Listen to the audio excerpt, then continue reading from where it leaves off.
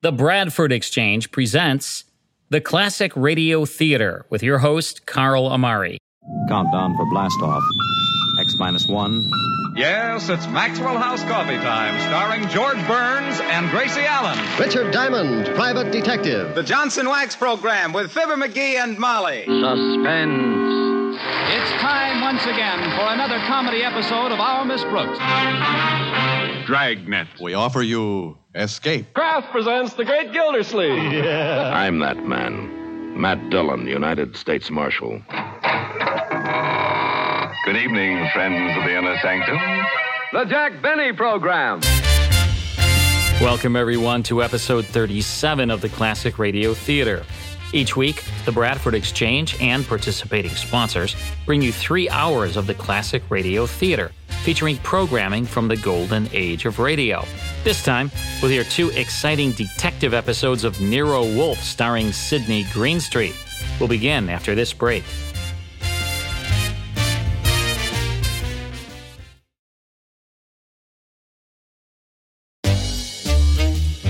Among the colorful cast of private and not-so-private eyes who populated the airwaves over the years, perhaps the most unusual was Nero Wolfe. The radio program was loosely based on Rex Stout's novels, and numerous incarnations of the character were featured on network radio. J.B. Williams played the part for just 3 months, Santos Ortega for more than a year, and even silent screen actor Francis X. Bushman found work behind the microphone as Wolfe. But no one was more suited to the gargantuan gourmet than Sydney Greenstreet, former Warner Brothers contract player. Greenstreet, despite his advanced years, was a smooth operator in the sleuthing business. His clipped, thunderous tones had an authentic ring and reflected Wolfe, the man, and his hobbies. Here was a gumshoe who solved mysteries from his armchair, leaving the legwork to his assistant, Archie Goodwin. Wolfe was the undisputed master at tracking down killers, conspirators, and assorted accomplices. Author Rex Stout said on one occasion that of all the actors in the role, Greenstreet came the closest to the character he had created. Yet the NBC series lasted just 1 season, and the cause is still unclear. At the time, radio was a saturated market, so advertising money may have been scarce. However, Greenstreet's harsh treatment of his co-stars resulted in many cast changes and a frustrating search for replacements by director J. Donald Wilson. Greenstreet, indispensable and with a cast-iron contract, was suffering from Bright's disease, a possible reason for his aggressive behavior toward his fellow cast members. The exasperated producers may have finally called time on the program, but for the legion of whodunit fans, Greenstreet's Nero Wolfe was in a class of his own. Time now for the first of 2 detective episodes of Nero Wolfe, starring Sydney Greenstreet. In this first one, a client tells Nero Wolfe that he plans to commit murder tomorrow. Here's the case of the calculated risk on the new adventures of Nero Wolfe.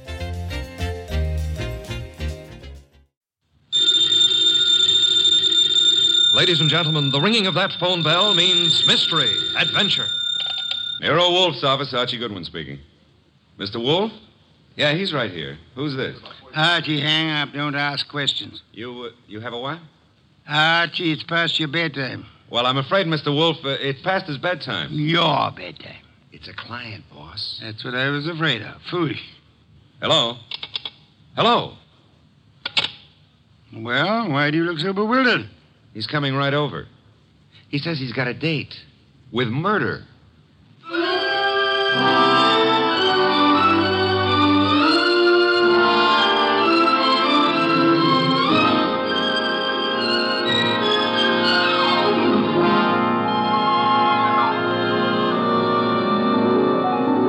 Ladies and gentlemen, it's the detective genius who rates the knife and fork, the greatest tools ever invented by man.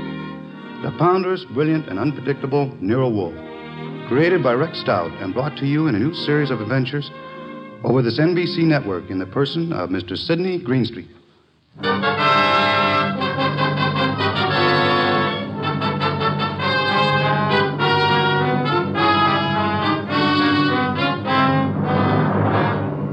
Tonight's story, The Case of the Calculated Risk, was as strange and baffling as any Nero Wolfe had to deal with. It started late one night when a big-shouldered man sporting a reddish beard and billing himself as Dave Caffrey pushed his way in, walked up to Nero Wolfe's desk, and rocked him with this opener. Tomorrow morning, Mr. Wolfe, I'm going to kill a man. I beg your pardon, sir? I'm going to kill a man with these two hands. I've been told strange things across this desk, Mr. Caffrey. This is the first time a murderer has confided his intention to me in advance. This man you speak of. I'm not telling you his name. I'm not telling you where I'm going to meet him. This session tomorrow is going to be private and personal. But if anything happens to me between now and then, I want you to take over. Mr. Caffrey, do you seriously think I could assist you in a matter of private vengeance? That's not what I'm asking. This guy deserves to die. I plan to kill him with these two hands, me, myself. But if I slip up, if he gets me first, I want you to see that justice is done. But I assure you, sir... I told you this guy deserves to die. Let me tell you why. Years ago down south, there were 3 men in business together, partners. Me and 2 others. Your notebook, Archie, if Mr. Caffrey doesn't mind. You're wasting your time, Wolf. The names I'll use will be phony. I won't give you anything you can check back on. We'll take our chance, sir. Please proceed. It happened in a town about 40 miles from the place where we had our business. We'd gone there to collect some money, the 3 of us. Carl, Mitch, and me. Dave Caffrey. But all we collected was bad news. So bad that Carl hadn't even given our right names at the hotel. Said he was scared some of our creditors would come hitting up on us for what we owed. 3 of us had some drinks, and we'd been pacing around for nearly an hour. I can still remember the way Mitch stood and looked at me. And then up at Carl, when Carl suddenly pulled to a stop and came out with this idea of his. So, Dave, you've got 6,000 cash on hand. You counted it, Mitch. Well, didn't we make it 62.40, Carl? Whichever. We've got this 6,000 odd, plus some slow accounts receivable against debts of 38,000. With 3 of us trying to live from the business, we haven't got a chance. Well, we ain't got much of a one, Carl, but... It's hopeless, Dave. With 2 partners, though. 2 partners? You reckon on pulling out, Carl? I say we cut card for it, Mitch. Low man drops out. Break up the partnership? After sticking together all these years? Wait a minute, Dave. Wait a minute. Maybe Carl's right. Maybe this could work. Carl, you mean the low man drops out clean? Right now? Right now, Mitch. Other 2 to take over assets and debts and see if they can get this thing back in the black. Okay, Carl. Get the cards out. Dave? Well, that's what you guys want. Okay, then. Here's a new deck. Shuffle them, Mitch. All shuffled. Cut them, Dave. Go ahead, Mitch. You get first pick. Spread them if you like. Here goes. 6. Your turn, Dave. Okay. 9 of clubs. Lucky guy, Dave. That puts you in whatever Carl pulls. I'll pull it fast. There she is. An ace. Sorry, Mitch. That leaves you elected. Well, Mitch, I'm sorry, too. I guess we all had a fair whack at it, but... Hey, wait a minute. Let me see that ace again, Carl. Easy, Mitch. I said I was sorry, Look, Dave. Yeah, what is it, Mitch? All the aces are marked. Carl, I'm going to cram this deck right down your cooking throat. Look out, Mitch. He's got a knife. Sure. Oh. Carl, you... All right. I've cut him for keeps. What do we do now? What do we do? Look, Carl, I didn't mark those cards. I didn't kill Mitch. And what's more... Shut up, Dave. We're both in and out now. Come on. Let's get out of here.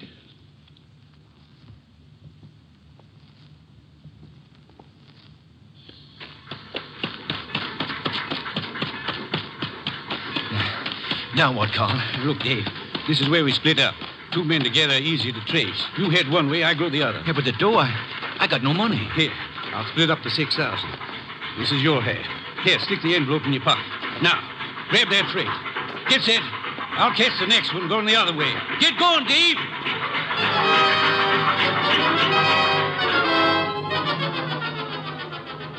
And that's how it was, Mr. Wolfe.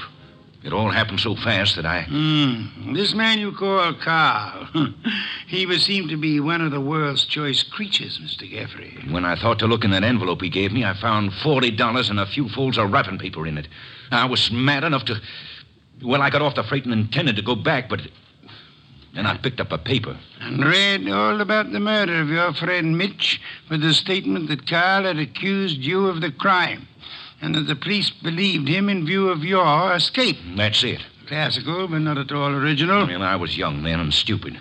And I'd had those drinks to start with. And you spent the intervening years hunting down the man Carl, am I correct? Yeah. I tramped the country from east to west, from north to south. Tramped it for years, searching for him.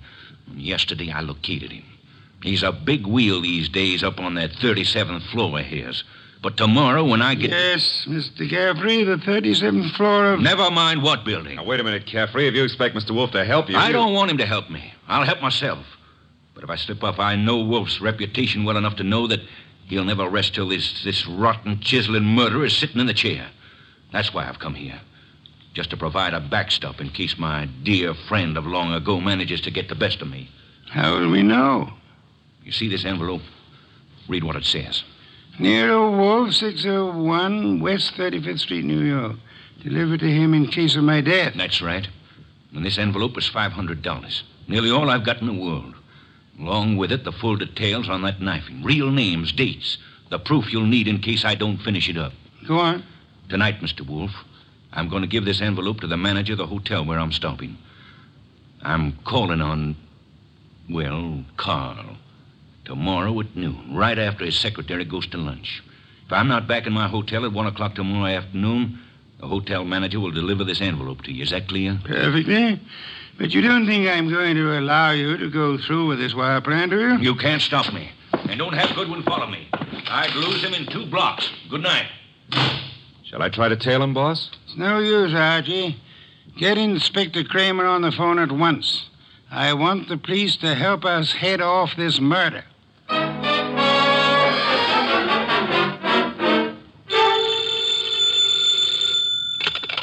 Nero Wolfe speaking. It's Archie. I'm calling from the morgue. And? They found Caffrey's body in a subway washroom, mugged and stabbed. Wallet gone, pockets cleaned out, no envelope. Just 2 hours ago he was here. No envelope, eh? Gone. Witnesses? None so far. Homicide's calling it straight mugging and robbery. As it well might look, except for... Except for a guy named Carl.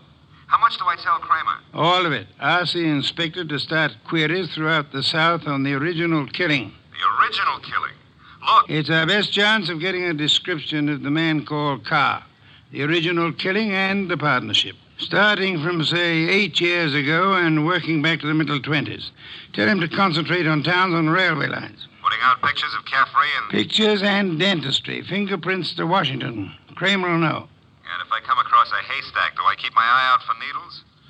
We are going to find Carl, Archie. We are going to find him if it takes from now till doomsday.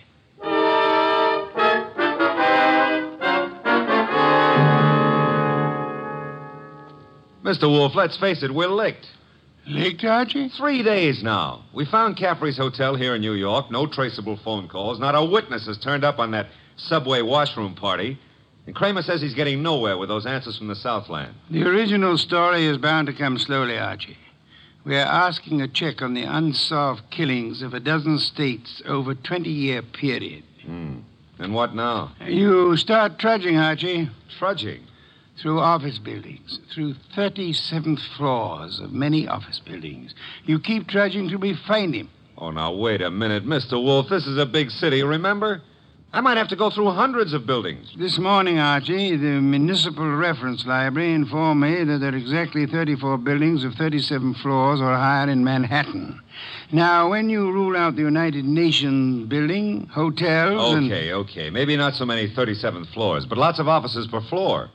Maybe 40 or 50. Call it 30 times 40, and you've still got 1,200 to start with. And you don't know what kind of business, you don't know what Carl's real name is, you don't even know what he looks like. There could be 4,000 men like him. 4,000 affluent men, Archie? Yeah, well, all right. Caffrey said he was in the chips, though. You know, for a guy who'd been bumming around, that could mean anything from 10 grand a year up. Say, wait a minute, that cuts your field to 1,000. 1,000 tall men? Tall? I've been over those notes. Caffrey didn't say he was tall. As plainly as you could ask. Caffrey was almost your height, but he said Mitch stood and looked at me.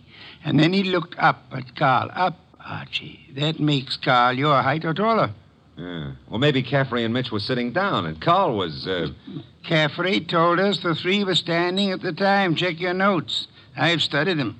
Okay. Maybe that does cut it down some. Yeah, it's still a lot of citizens that start checking for a southern accent. Don't rely on accent, Archie. Carl has had many years to lose any accent he might have had. Yeah, that's true. And so we narrow it, Archie. A man almost surely tall. A man not using the name he was born with. A man with an unexplained gap in his past. I ought to be able to reach right out and tap him. You go skeptical again, Archie. Well, it's still a pretty big haystack. Let's see if we can't trim it some more.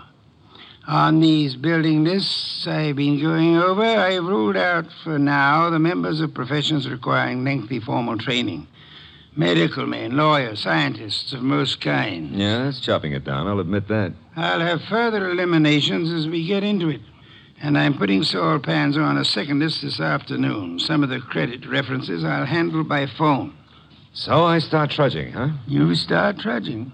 And remember, Archie, since you'll probably be operating through secretaries, you're looking for a murderer named Carl, not for a new set of telephone numbers to brighten your winter.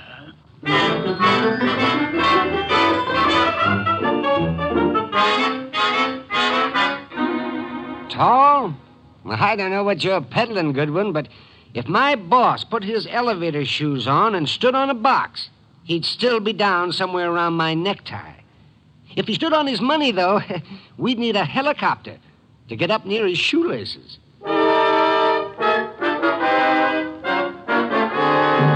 Oh, Miss Jonas, do you mind if I sit down? Why, of course not, Mr. Goodwin. Oh, thanks. You know, I've been in 12 offices on this floor, and you're the first girl who's seen the importance of this survey first crack out of the box. Well, I'm sort of new here, and I try to pay attention. Oh, you're not just beautiful. You've got a head on you. Is Mr. McLean in? Well, he's at lunch right now. Lunch? Oh, that reminds me. Know any good restaurants up this way? Well, I was just going to the downstairs drugstore myself, but I wouldn't say Well, come on. Put your bonnet on and let's skip the drugstore.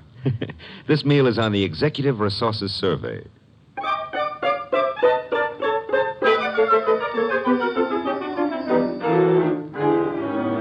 There you are, boss. The boil down.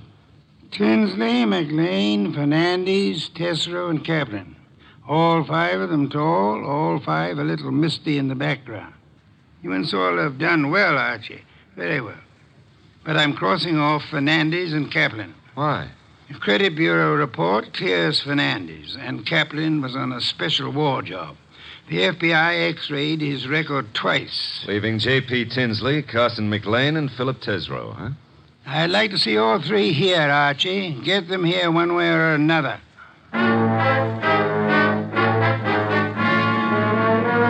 And so you do admit that Tinsley isn't your real name? Mr. Wolfe, are you a blackmailer or what? I'm a licensed private investigator, sir. Any disclosure you make will be kept in confidence, provided it doesn't touch on the case I'm engaged on. You haven't said what the case is. I don't intend to.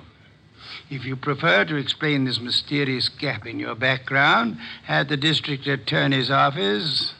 Well, I'm using the name Tinsley because I've got an undivorced first wife out on the coast. We broke up 20 years ago, but she said she'd see to it that I never married again. And she knew where I was today. Well, I don't say I'm a saint, but she's a vindictive woman. I see. May I have names, dates, and places starting 1924?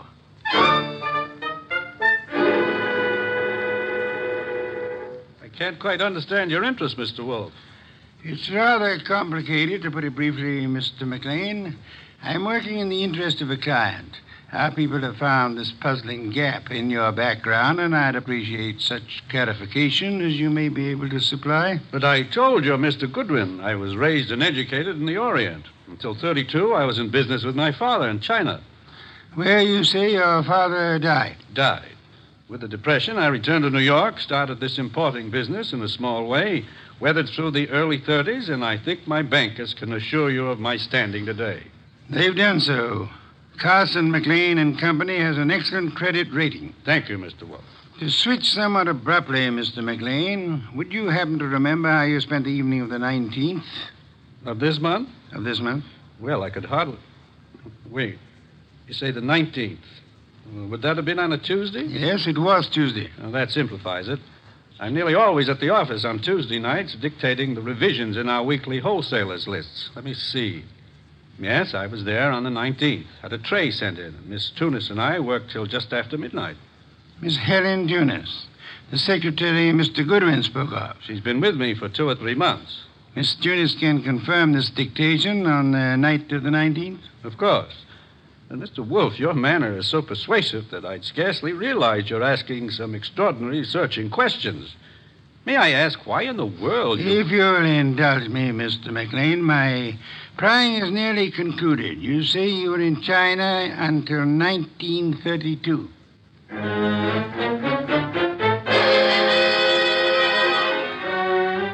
Mr. Tesreau, I'll be brutally frank. We know that your name is not Tesreau. And we know that you served a prison term from 34 to 38 for arson. I'd like some straight answers. I didn't say I wouldn't answer your questions. The past can remain your own, provided... Look, Mr. Wolfe, I've been going straight for 12 years. And this business of mine is on the level. Now, if this is a shakedown... I'm asking where you were on the night of the 19th. And I'm telling you I stayed in town. I ate alone. And I went to a movie. I caught the 11:35 for Stanford. And that's all there is to it. You're denying that you were ever in business in the South? I was born in the South, but I haven't been back there since I was a kid. What about the arson? I put in 4 years squaring for that mistake. Let's start again, Mr. Tesreau. You say you were in Cincinnati in 1931.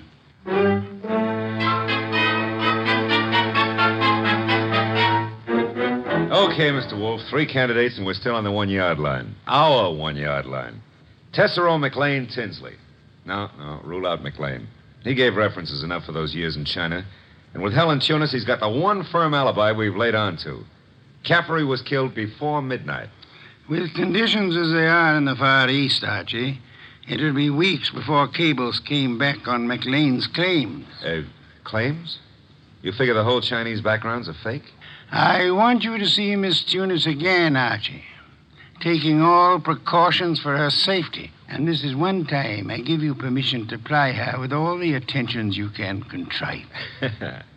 Are we far enough to pull tails on any of these 3? I've got Saul Pans on Tesreau, and Saul promised to have men on Tinsley and McLean.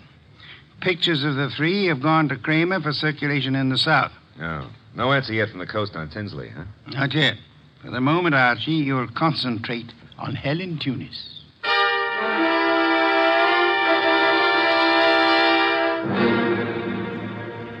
Helen, I've got to see you tonight. I'd love to, Archie. Now, look, Helen, I phoned you to come out in the corridor this way because I didn't want McLean to know we're talking.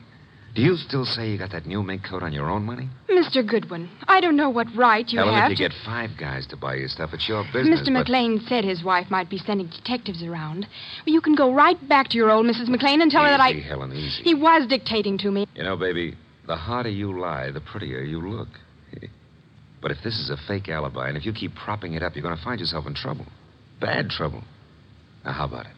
Do I see you at your apartment tonight, or would you rather come down with me to Nero Wolfe's right now? Archie, All right. I can't go with you now, and I've got a dinner date with my aunt tonight that I can't break, but I'll try to be back at my apartment by 11.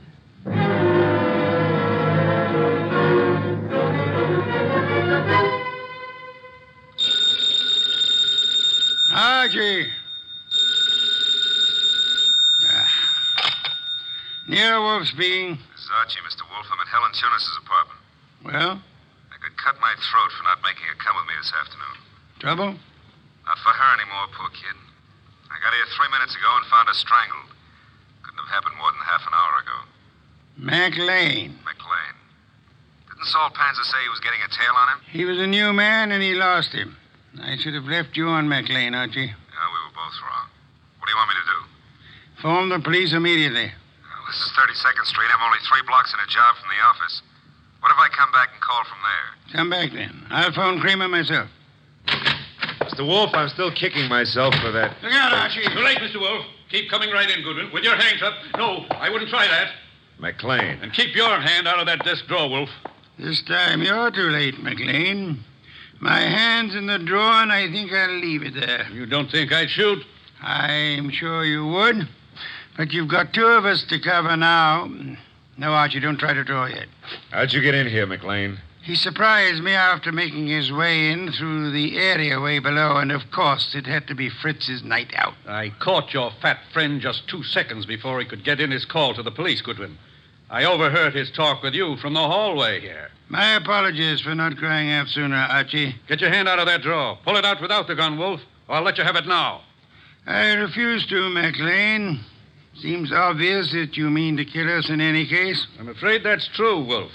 But when you called me here and Goodwin started making dates with Helen Tunis... Poor kid, I told her not to talk to you. He didn't, Goodwin. I've been scared of you and Wolf since I followed Colby here that first night. Colby? You knew him as Caffrey. I caught up with him afterward in that subway washroom. No, keep that hand up and watch that gun of yours, Wolf. When I found that envelope on him and read the letter to you contained in it, I knew he hadn't spilled the whole South Carolina story to you. South Carolina? Would the original knifing have been taking place anywhere near Hampton or Jasper counties? Hampton County. But our business is over the line in Georgia. It doesn't matter now. Pity, Archie. We learned this afternoon that we were growing warm on South Carolina. Mr. McLean, may I ask what you hope to achieve by this insane project of disposing of Mr. Goodwin and myself? I'm buying time, Wolf. I've $90,000 in small bills in that bag there, plus a plane ticket to Buenos Aires. I've got a silencer on this gun. If you two aren't found till tomorrow morning, I'll be out of the country before they start looking for me. You don't think the police will put out an alarm for you when they find the body of Helen Tunis? Goodwin left it to you to report that, remember? Let's remind ourselves to be prompter on reporting deaths, Archie. Starting with our own, Mr. Wolf? Glad you can take it that way, Goodwin. You actually think you can knock the two of us off? I'm about to find out, Goodwin. One moment, McLean. You've never been a real gambler. You know that. With marked cards, of course.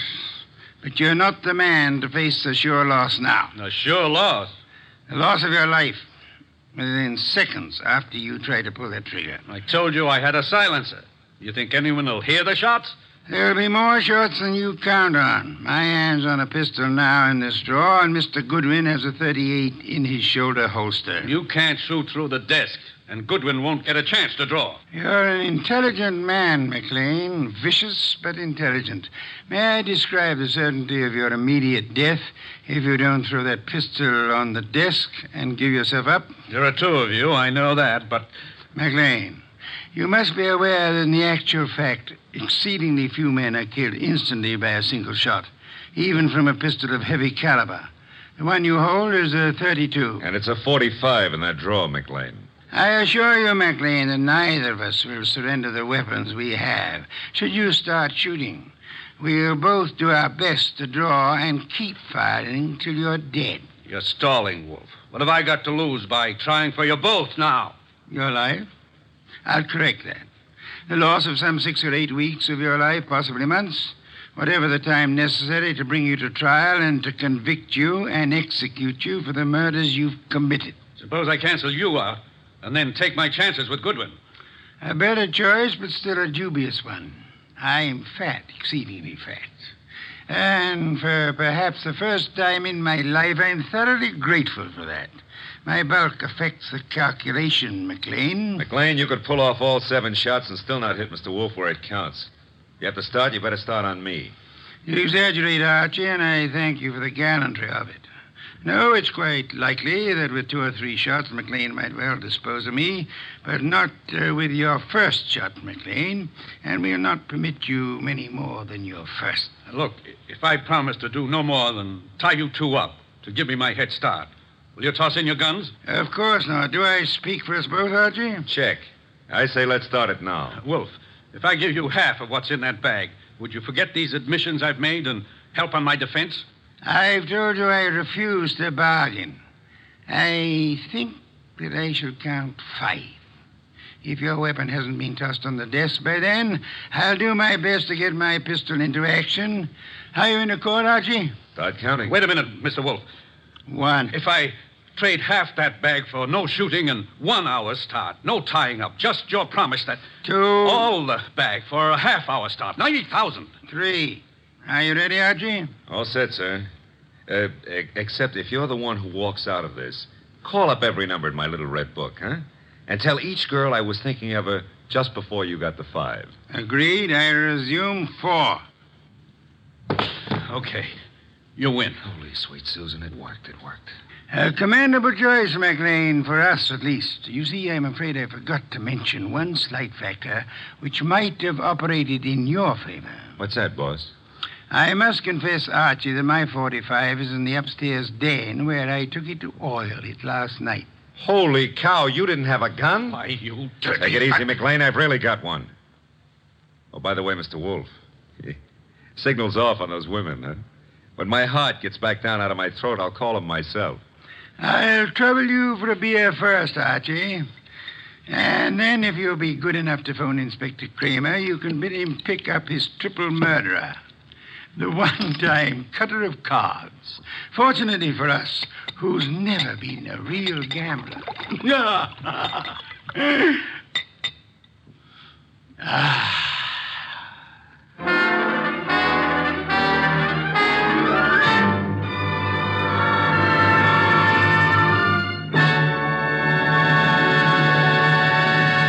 You have been listening to The New Adventures of Nero Wolfe, starring Sydney Greenstreet.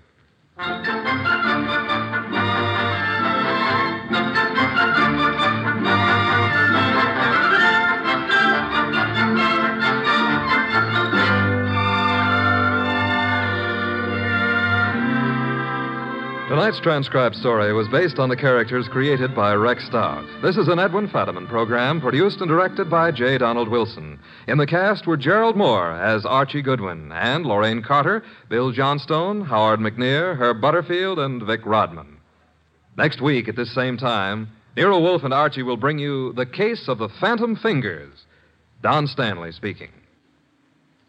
3 chimes mean good times on NBC. And that's The New Adventures of Nero Wolfe, with A Case of the Calculated Risk, starring Sydney Greenstreet as Nero Wolfe, with Gerald Moore as Archie Goodwin, from January 1951, as heard over NBC. All of the classic radio shows we present on this series are direct from the master recordings. I have more than 100,000 original radio episodes under license from the owners and estates, and we make them available via digital download or on CD through our Classic Radio Club. By joining the Classic Radio Club, you'll receive 10 superior-sounding classic radio shows sent directly to you each month, along with detailed liner notes and photos of the stars. You'll receive your first 10 classic radio episodes for only $1, and you can cancel at any time. To learn more about the Classic Radio Club, log on to classicradioclub.com. That's classicradioclub.com. I'll have another detective episode of Nero Wolfe for you after this short break.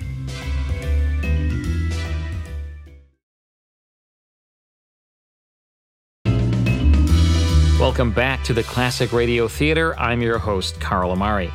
This time, Wolfe expects the guest of honor at a cocktail party to be murdered. Here's the case of the party for death on The New Adventures of Nero Wolfe.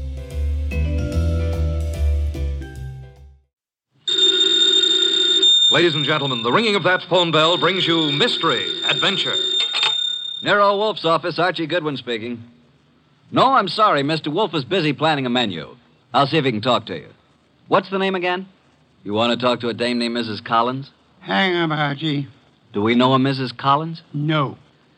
I don't suppose you care, but I think her voice is very charming. Doubtless. Every female has a charming voice to you. Hang up. Okay. I'm sorry, Mrs. Collins, but at the moment, Mr. Wolfe is too involved with his digestive system to be interrupted. However, if I may introduce myself, Archie Goodwin, Mr. Wolfe's assistant, if I can be of any help. Archie. Yes, Mrs. Collins, I'll ask him. Cocktail party. Hang up, Archie. Mrs. Collins, I'm afraid it would be better if you didn't expect Mr. Wolfe. Goodbye. Cocktails. Phooey. Absurd. Perfectly absurd. She says you promised to come to her cocktail party, and why aren't you there? Because you are going to attend the cocktail party and the probable unpleasant ending.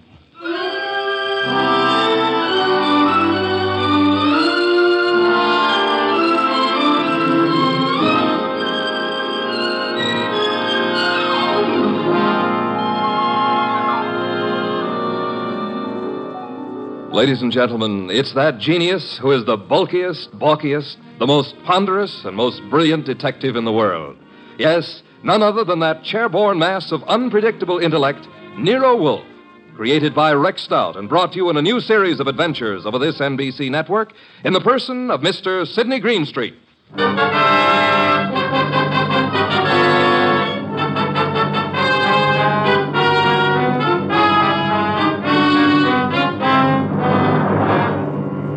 Mr. Wolfe and I refer to this as the case of the party for death.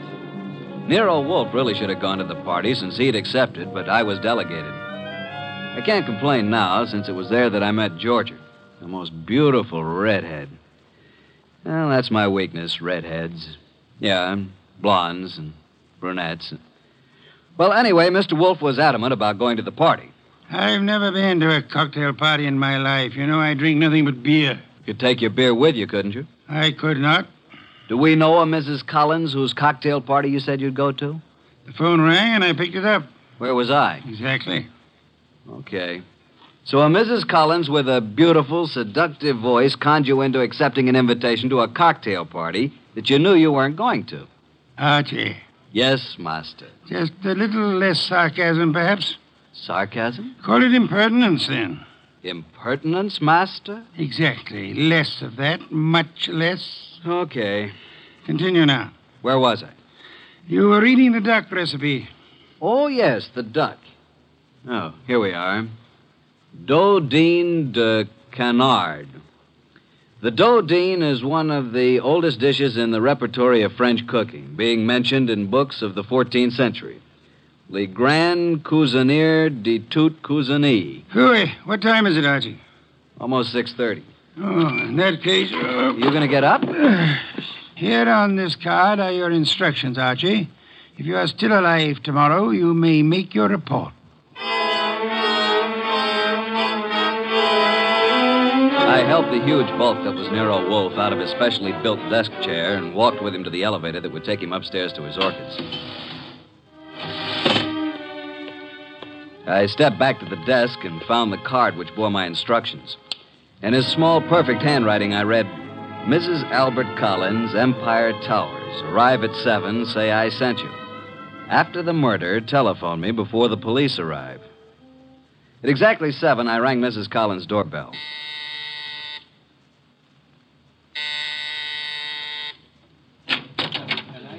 Mrs. Collins? I'm Mrs. Collins. I'm Archie Goodwin. We talked on the phone a little while ago. Oh, yes.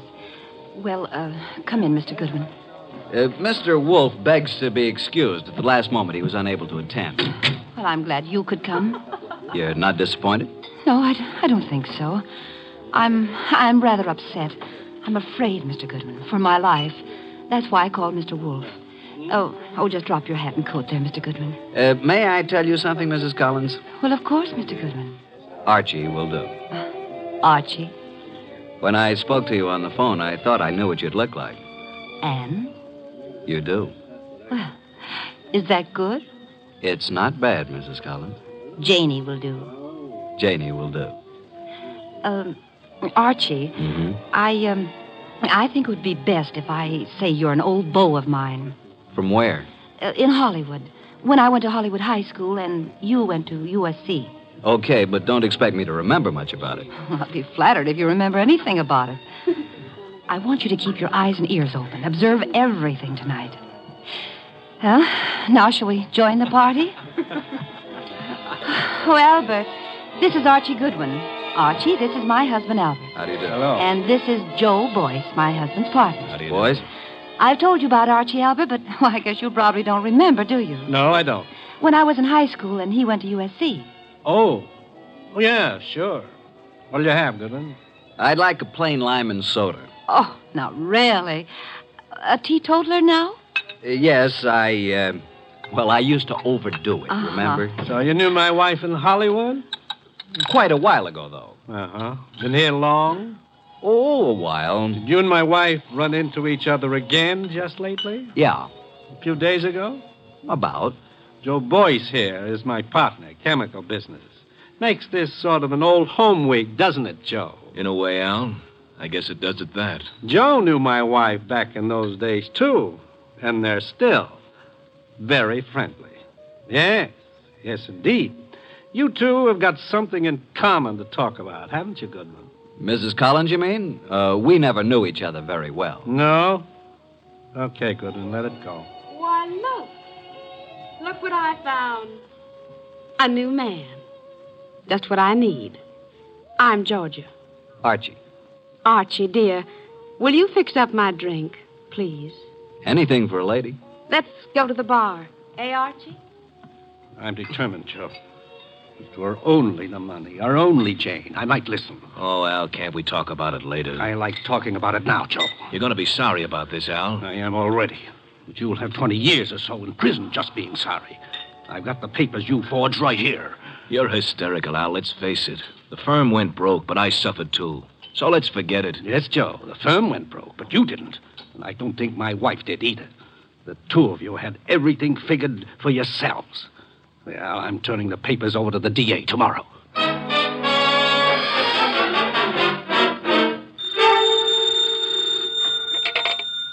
Nero Wolfe speaking. Archie, what do you know about this expected murder, if anything?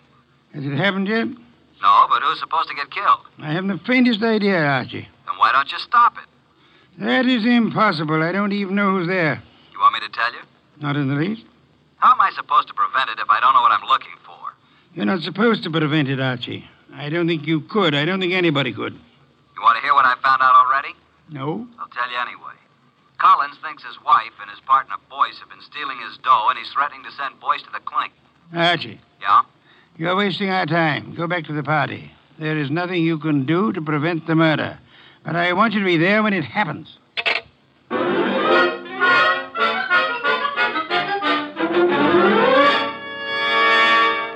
Now that all the guests have gone, let's sit down here, Georgia. When Janie was in Hollywood, she must have had more good-looking boyfriends. Let's get personal about this, Georgia. Yeah, let's. When you say good-looking, do you mean me? I don't mean anybody else, Archie. You know, I think you're pretty, too. You'd better not let Jane hear you say that. You think she'd care? I thought you knew Jane. Only slightly. You don't like Jane too well, do you? Why? Why? Why what? Why don't you tell the truth about it? No man as attractive as you ever knew Jane slightly. Either they knew her or they didn't know her. Maybe you think I'm getting a little tipsy. The idea never occurred to me. No? Well, it has to me. Refill your glass? I'll come with you to the bar.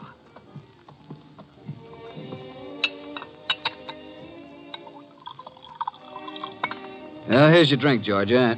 Oh, I find there's no ice left in the ice bucket. Janie? Hey, Janie, no ice. Oh, well, I'll get some. Here, give me the bucket. Mrs. Collins, Janie, I mean. Yes, Archie. May I use the phone in the bedroom again? Oh, of course. Will you excuse me for a minute, Georgia? I'm coming with you. Why don't you just stay here until Jane brings the ice? Well, why don't you go talk to Joe Boyce? I don't want to talk to Joe Boyce. I don't want to talk to Joe Boyce ever. Now, look, Georgia. I'm coming with you, Archie. Is that clear? Okay, come on. Here's where the phone is. I could have found it myself. You don't want me with you, do you? Just sit down here on the edge of the bed and listen, if that's what you want to do. Nero Wolfe speaking. Archie, boss. Well, Archie, what? Just a bit of a report. Go on. At this moment, I am sitting on the edge of one of two twin beds in the apartment of Mr. and Mrs. Albert Collins. Sitting next to me is a gorgeous redhead named Georgia. Georgia what, dear? Boyce. You mean you're the wife of Joe Boyce? Of course. Didn't you know? I am sitting next to the gorgeous redheaded wife of Albert Collins' partner, Joe Boyce. Archie, you annoy me. From what I just learned, I can see there's another friction going on. You mean Georgia and Jane? Yep, fireworks between them. This one no like other one. Have you anything more to say? When I called, I was going to ask if there's any reason why I shouldn't come home now. I wrote your instructions for you, Archie. After the murder, call you.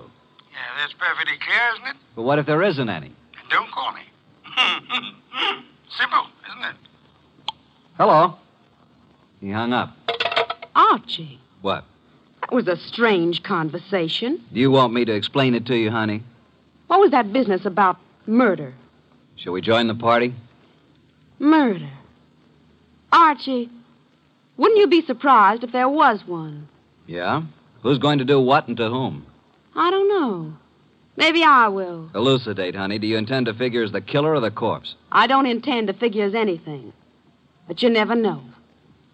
Archie, do you think Jane Collins is better looking than me? No. Honestly? Honestly. Then what's the matter with me? Nothing. Nothing at all. Oh, yes, there is. Look, do you want to kiss me? Well, I'll tell you. When I graduated from Sunday school, I took a vow. That's what I mean. But if I were Jane, you'd want to kiss me, wouldn't you? No, frankly, no. Why not? Well, when I graduated from Sunday school, Okay, Archie. Let's go back. You boys have such happy faces. Where's Jane? In the kitchen getting some ice. Where have you been? With Archie. Is he an old school chum of yours, too? Do you care, Joe? No. Mr. Boyce. What? How much do you weigh? 187. Why? Then I'll be giving you 5 pounds. Shall we step outside? This I have got to see. Shut up. Mr. Goodwin, you seem angry. Just terribly, terribly hurt. Would it do any good if I apologized? Today I'm a little upset. If I said anything to offend you, I do apologize. Now, if you still want me to give you a boxing lesson, I'm at your service. Let's forget it. I'm sorry, too. Jane Collins came in from the kitchen with a bucket of ice cubes, a tray of fresh glasses, and the strapless gown she'd been wearing. There. I never thought I'd make it. Now I'm going to mix my own drink, and you can take care of yourselves. Ice first. Huh? Whiskey. And soda. It's a simple recipe, isn't it, Archie? All it needs is the ingredients. Well, I drink to the ingredients. Nice. Janie, darling. What, dear? Would you mind very much if I took Archie away from you? Haven't you done that already, dear? To listen to those girls, you'd think, wouldn't you, Goodwin? Me, I never think. What do you do, Archie? I concentrate. On what? On not thinking. I did some serious concentrating on not thinking about Nero Wolfe, or about the conflict of the partners, Albert Collins and Joe Boyce, about the jealousies of Jane and Georgia. The next 5 minutes hardly seemed an hour. Jane and Boyce murmured to each other. Collins drank gently but firmly. Why can't you be honest, Archie? What's the matter with me? What, Georgia? You weren't listening, were you? To every gorgeous word you said. What did I say? I want to hear it again, just the way you said it before. I said, why shouldn't there be a murder? Why not? It's an order. It's just not considered the thing to do. Thing to do. Can you think of anything better? No, frankly. I can. My glass is empty. My glass is empty, too. Jane. Jane! Oh, I'm sorry. I'm not much of a hostess, am I? Oh, don't answer that. Oh, you're all empty. But I've only drunk half of mine. You don't usually drink so slowly, Jane. Well, I'm just not in the mood tonight. I usually drink faster to keep you from drinking mine.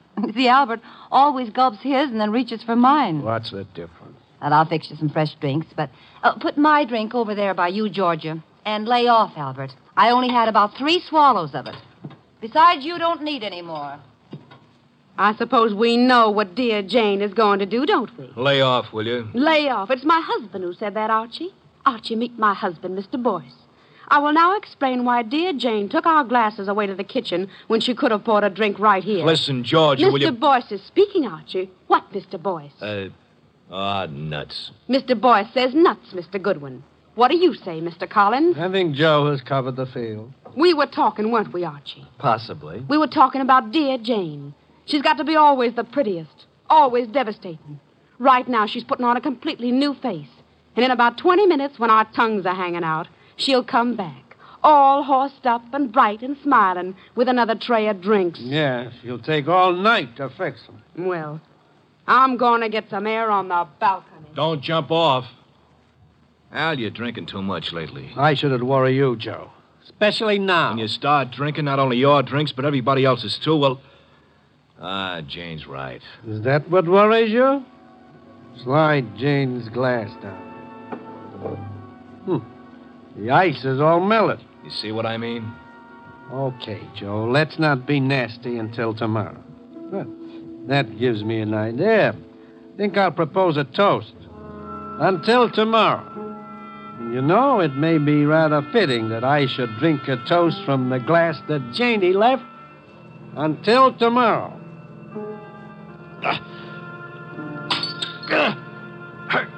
Go! Al. Al? Jane? Janie! Albert! Oh, Albert.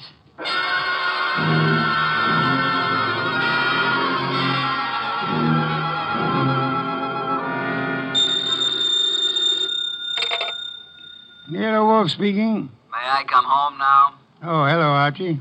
I said, may I come home now? Have you sent for the police, Inspector Kramer? Of course. Who was killed, Archie?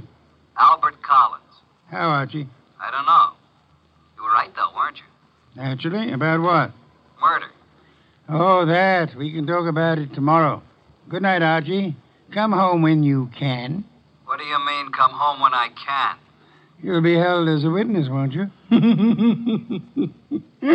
Try not to wake me with the elevator when you come in. Well, Inspector Kramer, you've had me here at headquarters for a long while. For quite a long while. Haven't you asked me enough questions? Goodwin, you say you never saw these people before, Collins or Boyce or their wives. Yet when all the other guests had gone, you were still there.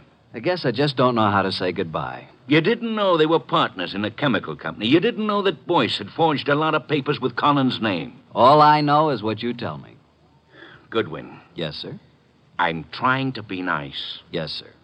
Now, I know, of course, that you went to that party because Nero Wolfe told you to. Do you? My question is, how did Wolfe know it was going to happen? Why don't you ask him? I already have. He told you? He says he never heard of Collins or Boyce. Did he say he'd ever heard of me? He says he isn't responsible for you or your shady friends. Maybe he knows I found a poison pellet in George's bag.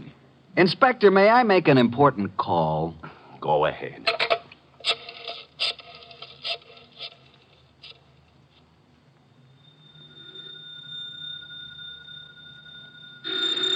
Archie. Oh, confounded light. Hello? What time is it, Master? Confounded, Archie. I'll tell you what time it is. It's a little after 4 a.m. I'm at Central Headquarters, and Inspector Kramer has been chatting with me about my shady friends. Kramer is a jackass. Just a second. Pick up the other phone, will you, Inspector? Sorry, Mr. Wolfe. What was that you were saying about Inspector Kramer? I said Kramer is a jackass. Thank you. Wait a minute. Wolfe, Oh? Eavesdropping, Inspector. I was just talking about bringing you down here for a little questioning, Wolfe. Fooey. What's that? Fooey. It can be spelled in several ways. I spell it P-F-U-I. Fooey. You think I won't bring you down here as a material witness? Yes, I think you won't. I think you'd be making a great mistake if you did. A great mistake. Why? Because I might not tell you who killed Collins. Then you wouldn't know which one of these people to prefer charges against. Now send Archie home. Even he needs an occasional night's sleep. What do you think of that? He hung up. So it seems.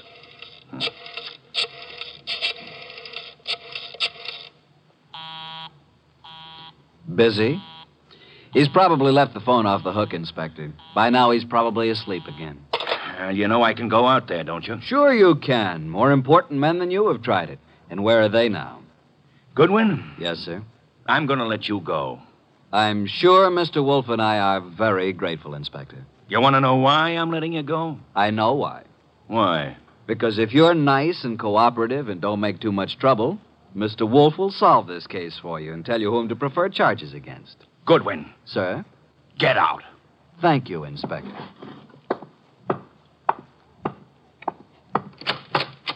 Good morning, Inspector.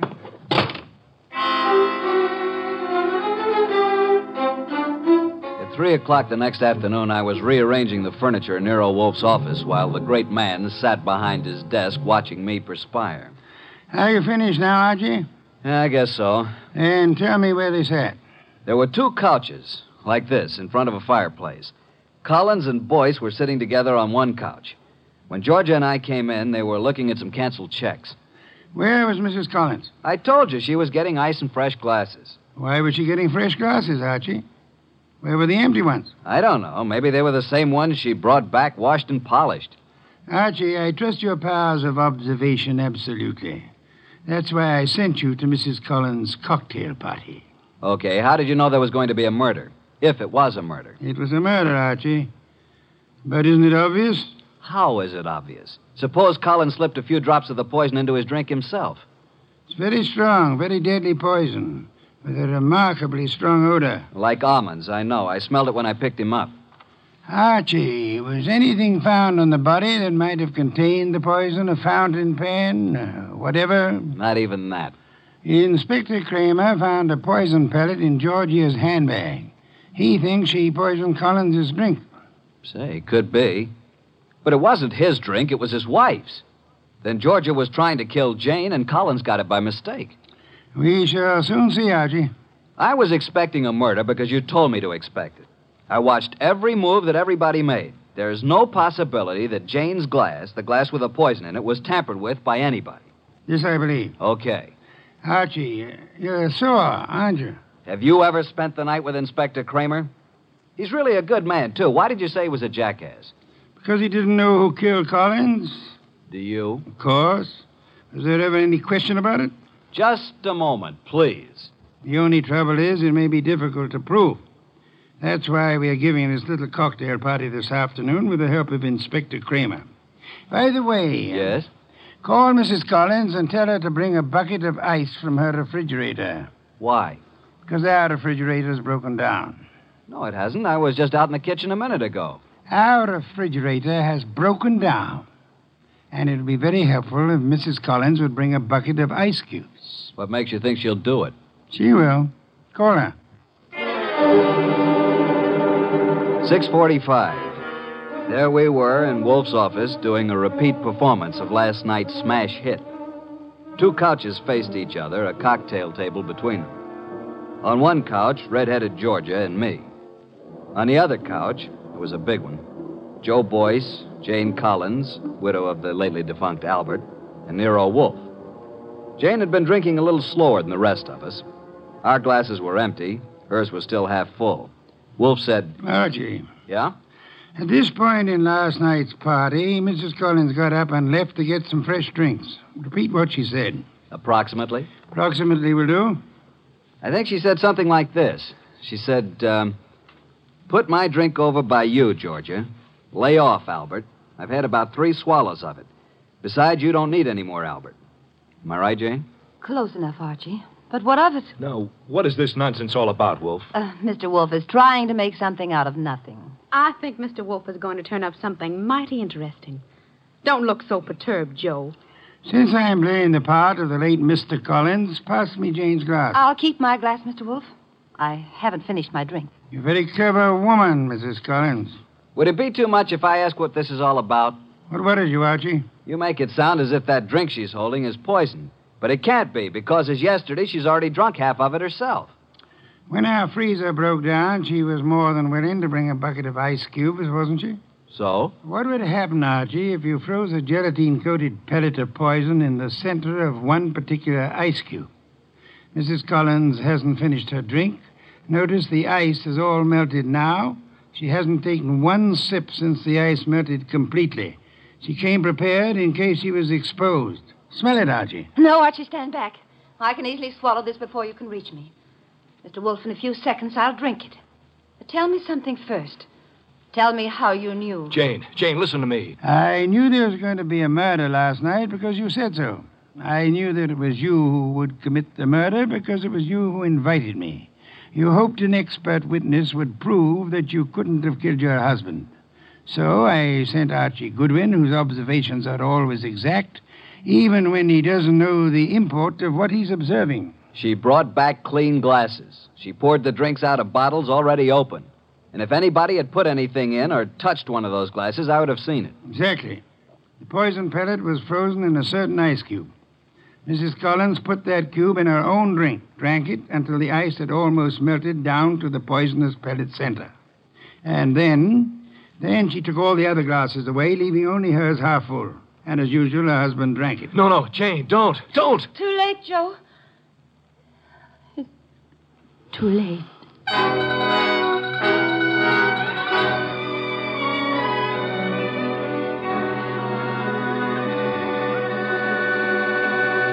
Well, boss, Jane didn't get away with the suicide try.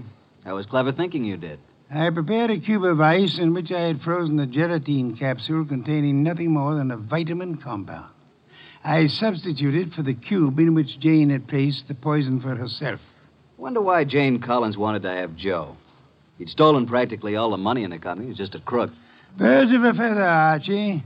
I don't believe Joe Boyce had any idea that Jane was planning a murder. And he still had all the money. Well, the forgeries will put him away for a long time. And poor Georgia could have had it pinned on her if it hadn't been for me. Yes. You knew all along, didn't you, that Jane had planned to have Georgie accused by planting another pellet of the poison in Georgie's handbag. Jane would have gotten rid of her husband and Joe's wife in one stroke. You knew all that, didn't you? Well, how about a bottle of beer, boss? Could you spare the time? Georgia. Beautiful redhead. Wonder where she is tonight. I'm sure I haven't the slightest idea, but in case you do... well, just be quiet with the elevator door when you come in.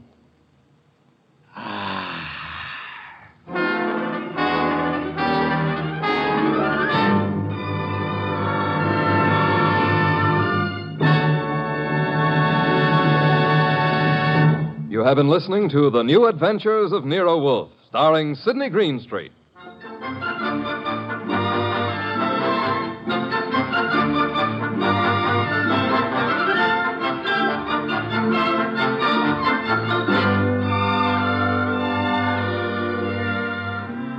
Tonight's transcribed story by Mindred Lord was based on the characters created by Rex Stout.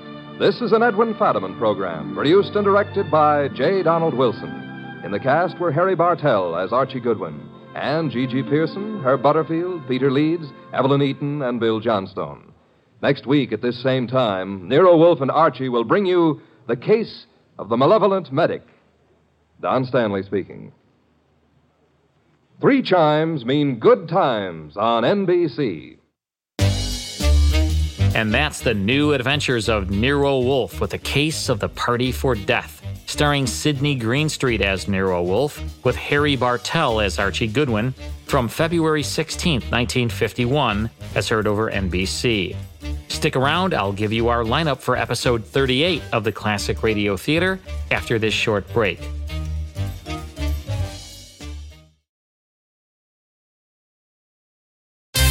Next time on episode 38 of the Classic Radio Theater, brought to you by the Bradford Exchange, we'll hear 2 comedy episodes of the Jack Benny program, so don't miss it. To reach me and to learn more about the Classic Radio Club, visit classicradioclub.com. Be sure to tune in to our next show. Thanks for listening.